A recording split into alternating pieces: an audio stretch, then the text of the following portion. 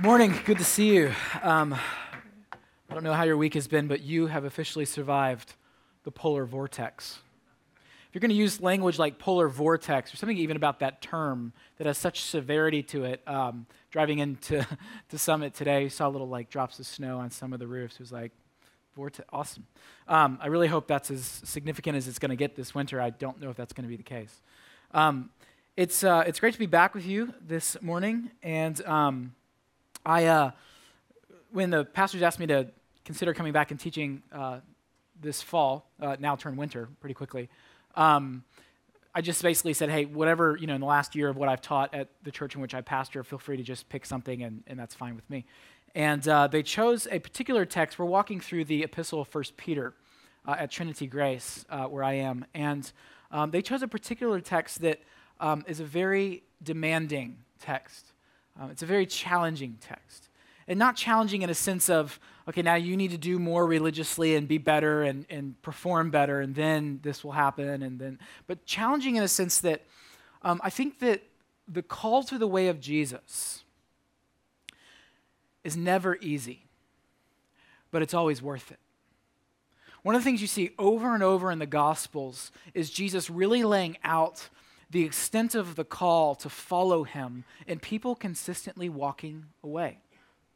All the time, the crowds come in, they're excited. Finally, the hoped one, the prophetic one, the prophesied one that was to come, and let's go hear what he has to say, and let's be healed of our diseases. And as they're healed of their diseases, and they're given the task of what it means to live into the way of Jesus, many of them leave sad, because it's very demanding. Not in a way that you have to earn anything, but a way that it calls us from all of our addictions to control, all of our addictions to the self, all of our addictions to individualism, all of these things that I know for me, it's so easy to clutch onto. And so we're going to journey through this text, and as we do, let me read it, and then I'll pray for us, and then we'll just ask God to come and speak to our hearts and our minds as we move into the next half hour of our lives together. 1 Peter 2, verse 4, "Come to him, a living stone, though rejected by mortals, yet chosen and precious in God's sight. And like living stones, let yourselves be built into a spiritual house, to be a holy priesthood, to offer spiritual sacrifices acceptable to God through Jesus Christ. For it stands in Scripture, 'See, I am laying in Zion a stone, a cornerstone, chosen and precious. Whoever believes in him will not be put to shame.' To you then who believe, he is precious, but for those who do not believe, the stone that the builders rejected has become the very head of the corner, and a stone that makes them stumble, and a rock that makes them fall. They stumble because they disobey the word as they were destined to do, but you are a chosen race, a royal priesthood, a holy nation, God's own people, in order that you may proclaim the mighty acts of him who called you out of darkness and into his marvelous light. Once you were not a people, but now you are a people. Once you had not received mercy, but now you have received mercy." Let's pray together. Lord, we ask that as you have done generation after generation to awaken the minds and hearts of your people through the text, Holy Spirit, we ask that you would work through this text in our own hearts and minds, that we may be people that are renewed, that are given new vision, new life, that experience a piece of your resurrection, which is a foretaste of the resurrection to come, in which even after we have died, we will be risen to new life, to reign with you forever. We thank you, we anticipate that day, and yet we long to live faithfully in this moment. We ask this in the name of Jesus. Amen. What Peter is doing in this letter is he's writing to the churches that are dispersed all across the Roman Empire, specifically in Asia Minor at this point.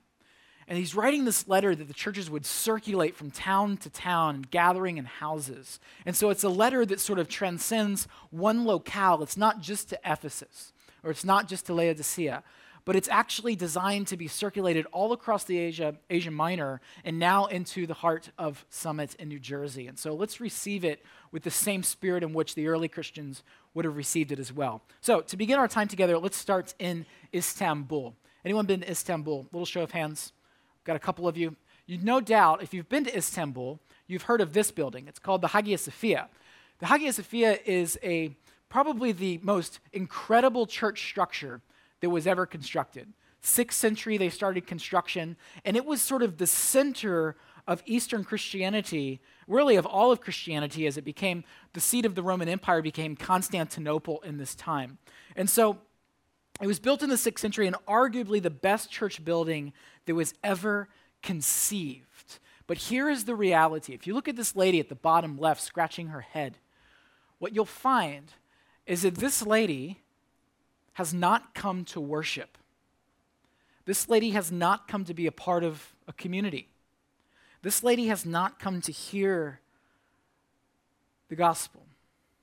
This lady is a tourist, and this is a museum, which sets up all sorts of questions. I remember when I was teaching this text in my own community in Chelsea, all sorts of questions about how do we take this text and how do we take what Peter wants to say to the churches across the world, and yet how do we cope with the reality for our crisis this morning that I think Peter's letter wants to help us avoid. And that crisis is this, and I'm going to ask you to try this on as a lens as we look into this text. The crisis is, why do so many churches trend toward museum? I mean, if you've been all over Europe, you see all these sorts of amazing church buildings that are basically places for afternoon tour guides. It's a really fascinating thing.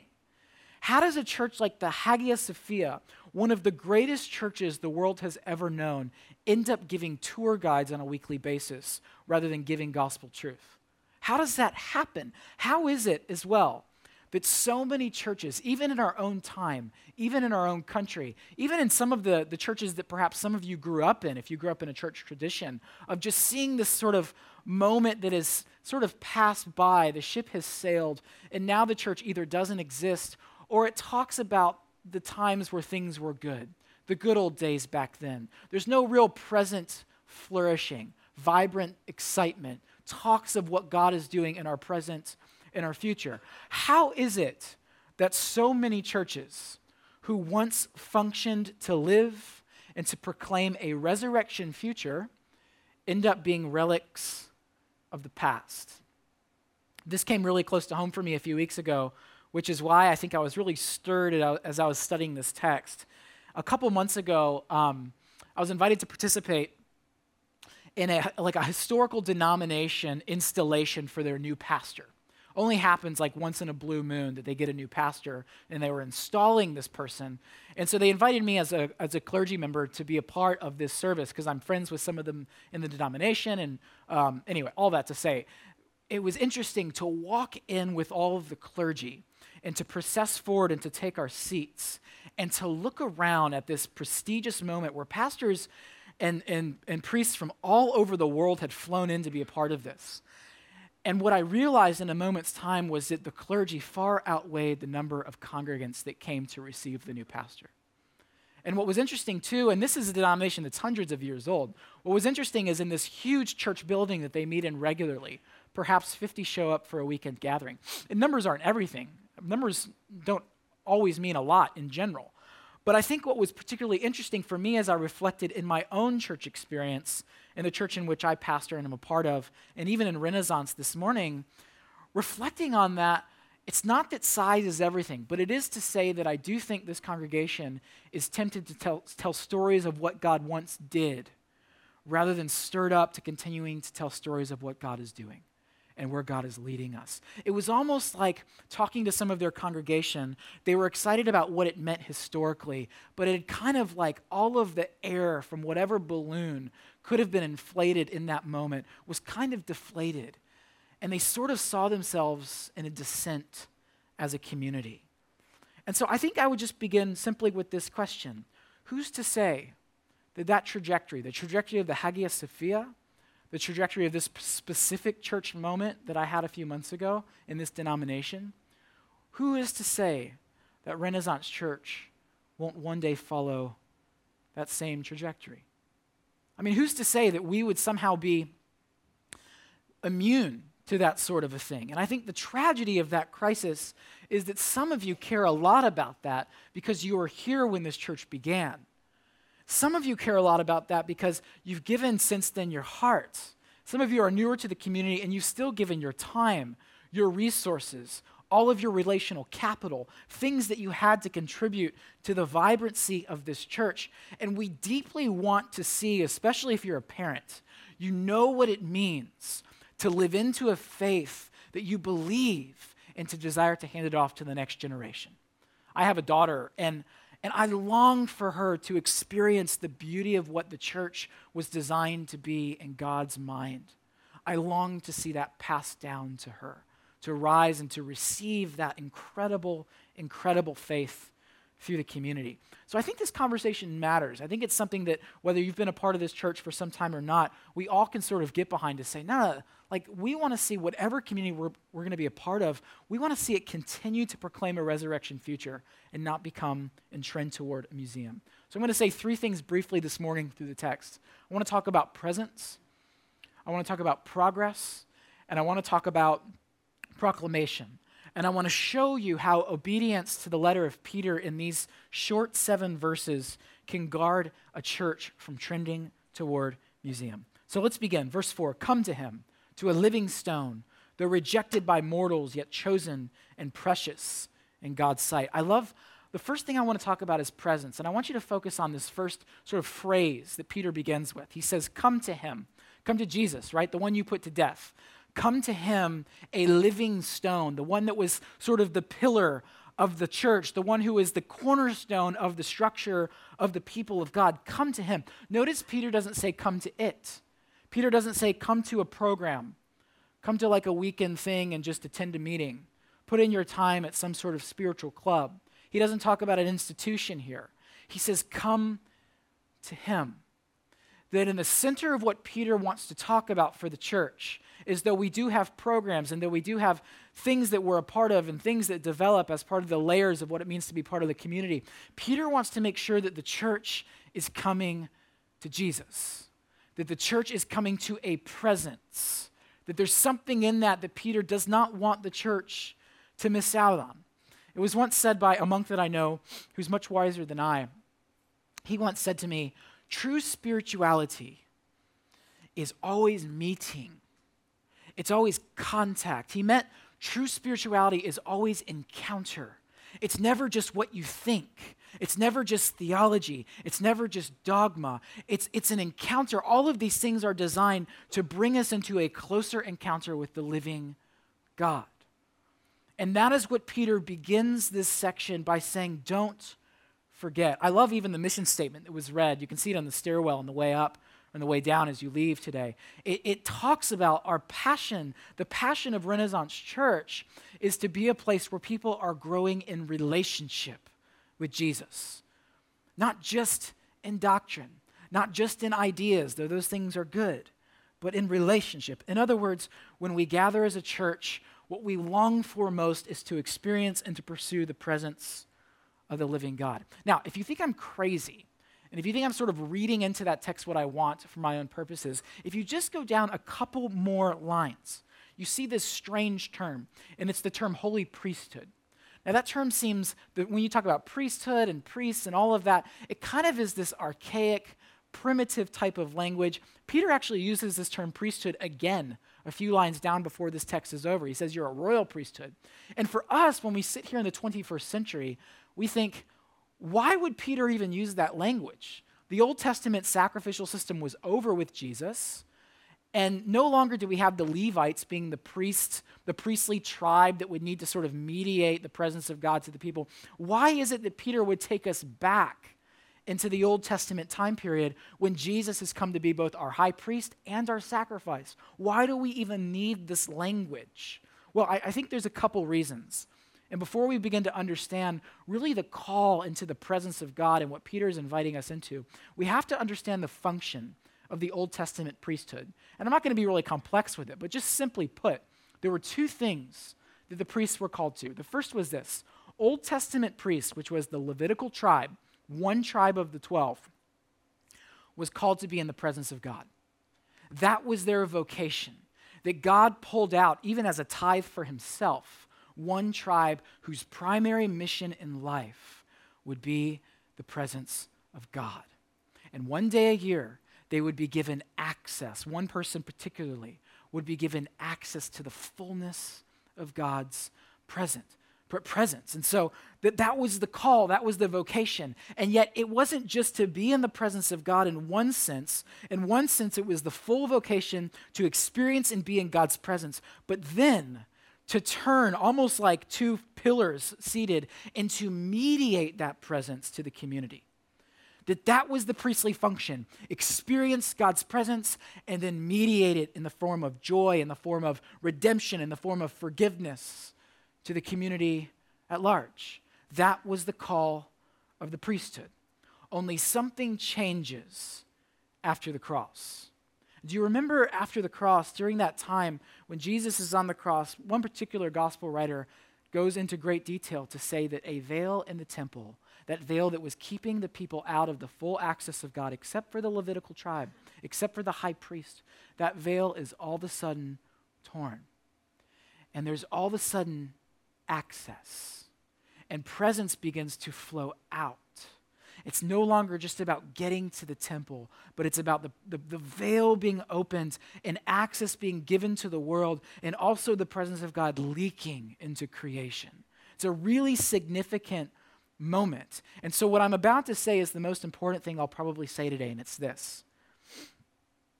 The reason Peter talks about us as a priesthood, not me alone, but us, the church, is because through Christ, like the Levites, we have access to the presence of God that our ancestors before Christ longed to have. And not only one day a year, but every day and every moment. And that our call, just like the Levites, not only was to access the presence of God, but to then, like the Levites, turn and mediate that presence to culture, to society, in the form of joy, in the form of love, in the form of compassion, in the form of justice. And this isn't something you have to like conjure up and perform and make happen. It's something that you receive from the presence of God and turn and give to the world at large. And that's the call that Peter is beginning us with. It's really the call of spiritual growth. It's the call towards spiritual maturity in the presence of God. Now, it's interesting in spiritual maturity because spiritual growth is very different than other types of growth, such as, let's just say, biological growth. I'll give you an example. Spiritual growth is different than biological growth. Here's a picture of my daughter. This is Eloise, and she's 16 months. I put the arrow here because she's in like the top 95th percentile of height. We have no idea why. I'm 5'10" on a good day. My wife's like 5'7". And so we can't quite figure it out. We don't know why. She's essentially like the Philistine baby. She's ginormous. And we're thinking, the WNBA is a real like inevitability at this point. And not just like a possibility, but we're sort of like thinking about, well, what city would we want her to play for and where would we want to visit and go? But it's interesting because biologically she grows while sleeping. Especially if you have newborns, you know that your babies sleep a lot because their cellular development at such an early age is just scaling at such a massive amount. It's just intense. But spiritual growth is very different. Spiritual growth doesn't happen while we sleep or just by coming to a service by osmosis. Spiritual growth happens based on how we choose to spend our waking hours. I once heard someone talk about spirituality in really simple terms that really resonated with me. Sometimes we can get so complex and ethereal and mystical, and it's like, what are we really talking about? He said spirituality is really choices. It's the choice to gather weekly in church to worship God, to seek the presence together. It's the choice each day to sit in God's presence with the scripture open before you. It's the choice to invite people that you trust into the hidden parts of your life, because we need people praying for us. We need people with us. We need people understanding all of the hidden things that we'd rather keep secret. It's also the seemingly mundane choices we make every day that either move our hearts toward or away from the kingdom of God. And so this Sunday, I would just say, is a really great Sunday to check in, right? The Christmas schedule in all of its hectic reality is about to set in about 2.5 seconds. The advertisements, the gifts, the list, et cetera, et cetera. I would just say this. Do you long to become more aware of the presence of God in your life? Like just brass tacks. Do you long to become more aware of the presence of God in your life? Somewhere in you, is there a longing to say, yeah, if God's presence was available, I'd be more interested in that. I think that could be helpful for me. And the second thing that I would just ask you is, would you be willing to seek God's presence at some point in your day? Just willing to create time, space, scripture, prayer, whether it's before work or before the kids get up, or whether it's during your lunch break or after the kids go down, or whatever that looks like for you, willing to say what Henri Nouwen once said, one of my favorite writers, that all discipline is. We hear discipline like, oh, discipline. All discipline is this. It's the effort to create space where God can speak. That's all it is. Are you disciplined? Do you create any space in your life where there's not email, there's not social media, there's not the to-do list? Just for 15 minutes, you know that all those things will be waiting for you, but you can just move into a time of moving all of that to the periphery and just being in the presence of God in whatever form that. It may not be spectacular. It often isn't. It's just a moment of peace and joy and stillness. I think those things are very interesting, full attention. And I think what we find is that when we as individuals commit to that kind of movement individually, personally, when we show up for something corporately, there's a sense of wanting to experience the presence of God together even more. And it's a really, really beautiful thing that the church can do. I think it's one of the ways in which Peter wants to say, here's how you don't trend toward museum. Seek the presence. The second thing is this, and like living stones. Did you see that? Christ is the living stone. And when we come to him, Peter says, and now since you are in Christ, you are now living stones. That your heart was even in other parts of Scripture says it was a heart of stone, but now it's a heart of flesh. You are made living stones.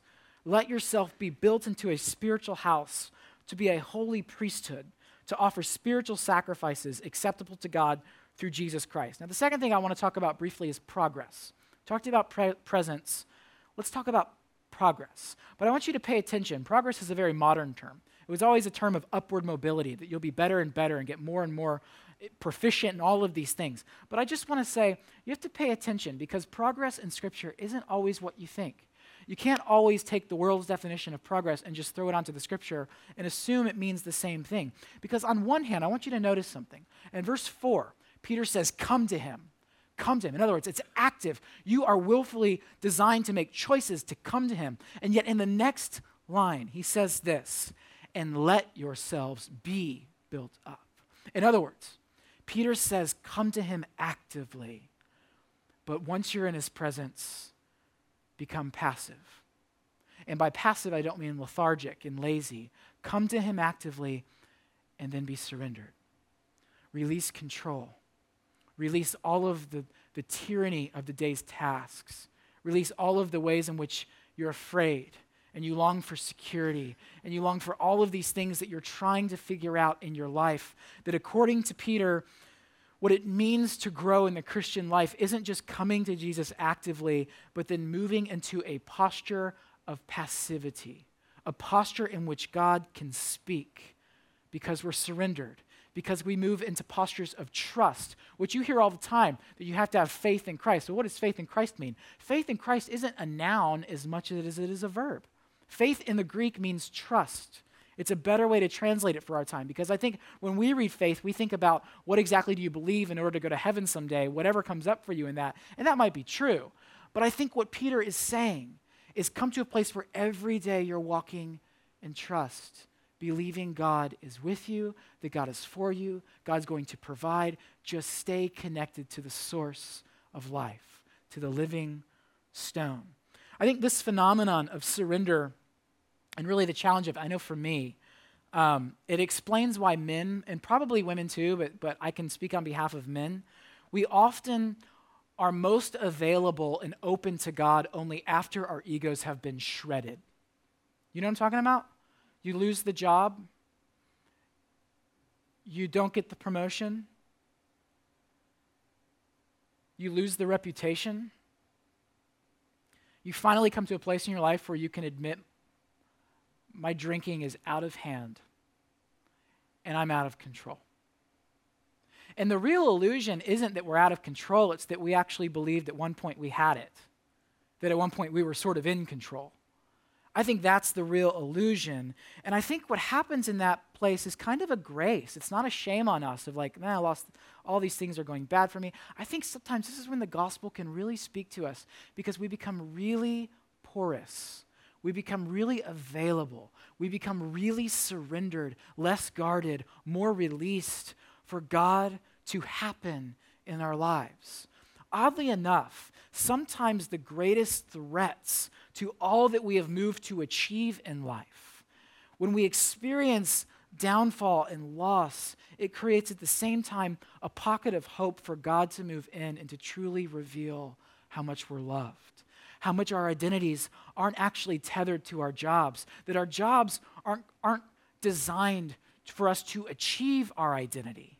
Our jobs are designed for us to express our identity. And that's through parenting, that's through your career, that's through all of these things. Your jobs don't achieve them, they express them. That's what it's designed to do.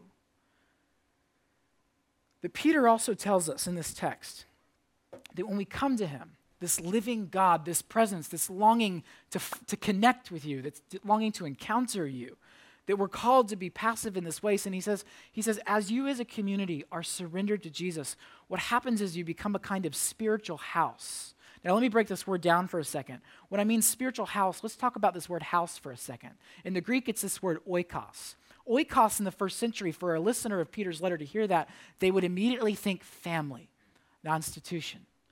They would think the church was a relationship with others, not something that you attended as a program, right?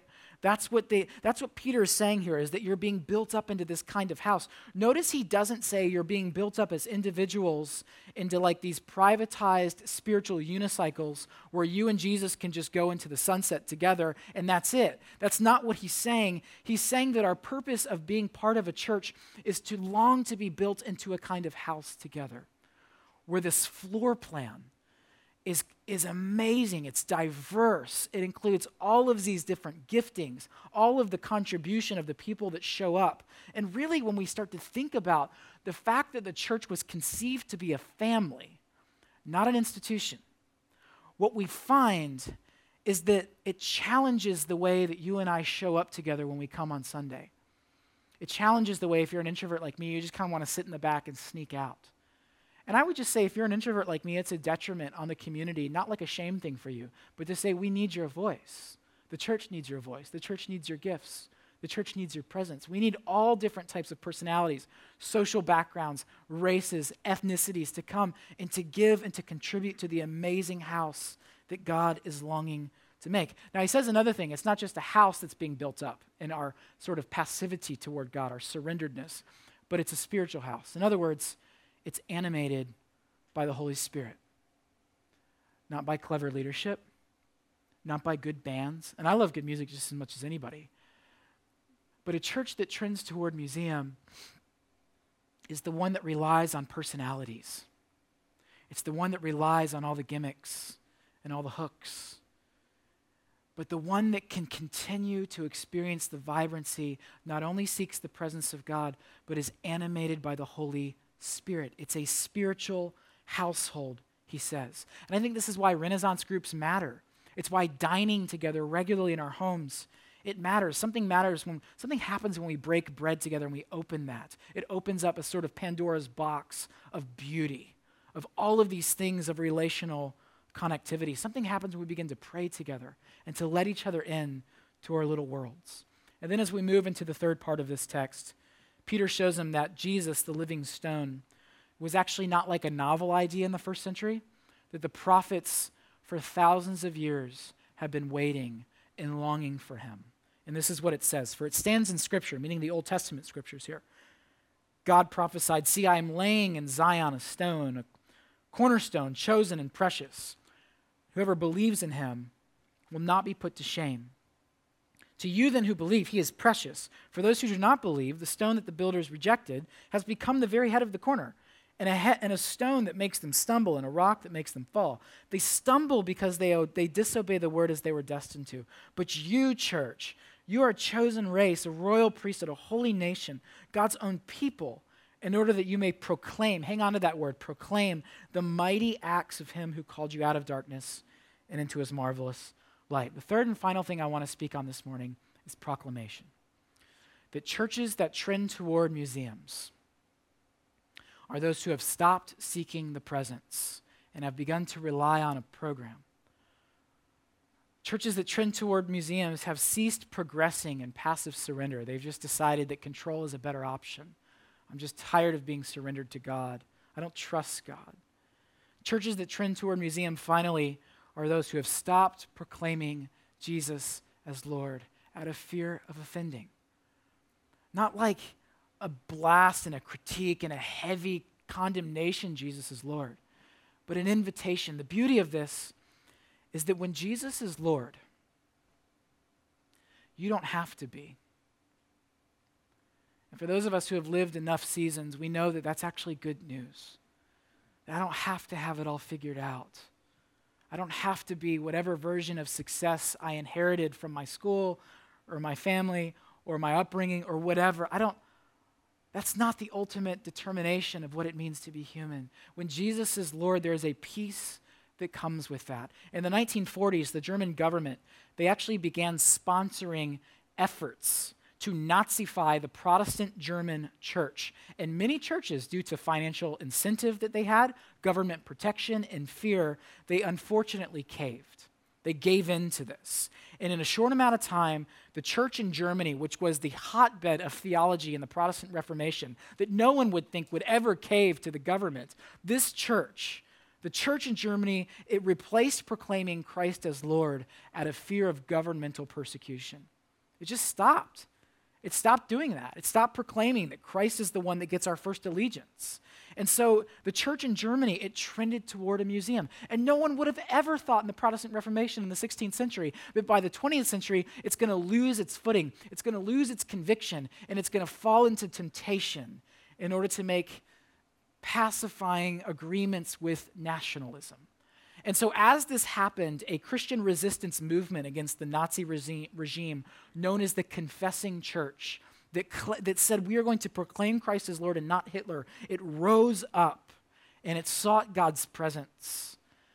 And it stood up to its own governmental injustices. And it proclaimed that Jesus was Lord and not Hitler.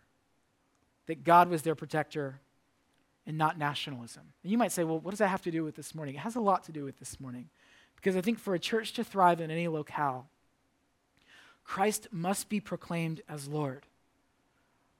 If it's going to have the strength of the Holy Spirit and the anointing and presence of God within it, it's going to claim that Jesus is where the fountains of life flow from. That's the reality. Christ must be proclaimed as Lord, not just from the stage, but from our lives, our very lives throughout the week. And this is really good news for the world. I know for the first time I came to Christ, it wasn't a threat to my identity. It was a liberation from all of the ways in which I was so contrived and bundled up and short-sighted and depressed. It was incredible. And here's the reality for us where we conclude this morning. Proclaiming Jesus as Lord is a really easy confession to say, but a really hard one to mean. At some point, to mean the confession that Jesus is Lord, we'll begin to call in to question your unrestrained desires. It calls into question our financial practices. It challenges our arduous pursuit in doing whatever it takes to get the promotion. That following Jesus truly is never easy, but it's always worth it. And for some of you tonight, this morning, have never actually crossed the threshold into that starting line of saying, I'm done trying to figure this out on my own. I'm done with my own solutions, and I'm ready to proclaim Christ as the Lord of my life. Not just Savior, but the one who is Lord. And if that's you, there are pastors who are here that would love to pray with you and dialogue more about that and lead you into first steps. But for most of us this morning, for most of us that claim to be Christian, I would just simply end by asking you this question. Where is there a place in your life where you claim that Christ is Lord, but you've yet to really mean it? You want it, and yet you're not yet there of saying, okay, I'm surrendered. And I really want to mean it, Lord. I really want you to be Lord of my life in this area because I've tried it and it's really just not working anymore for me. I love a good museum as much as anybody. But with regard to the church, museums only tell stories of the past. They have no vision for the future. And my greatest longing is that the church moves away from trending toward museum. And I think it happens that we just sort of slowly move toward museum because of this. And here's my confession. I think, quite honestly, the reason we trend toward museum is because we start acting like museums. We stop pursuing the presence of God.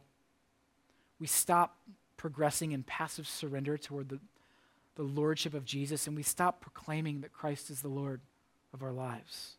And so I would just invite you to stand with me this morning, and I just want to say over you what's been known traditionally in the church as a benediction. It's a way of sort of saying a prayer over you and commissioning you into society to receive these things as good news and to be good news for our culture. And so receive this as from the Lord. May you, Renaissance Church, seek the presence of God this season, becoming more and more aware of God's nearness. May you, Renaissance Church, surrender passively into the one who seeks to grow you up spiritually to become like Jesus. And may you, Renaissance Church, proclaim Christ as Lord, not only from your lips, but in the whole of your lives this week. Go in peace. It was such a joy to be here again with you this week, and I am now commissioned to send you out into society to love well. Have a good week.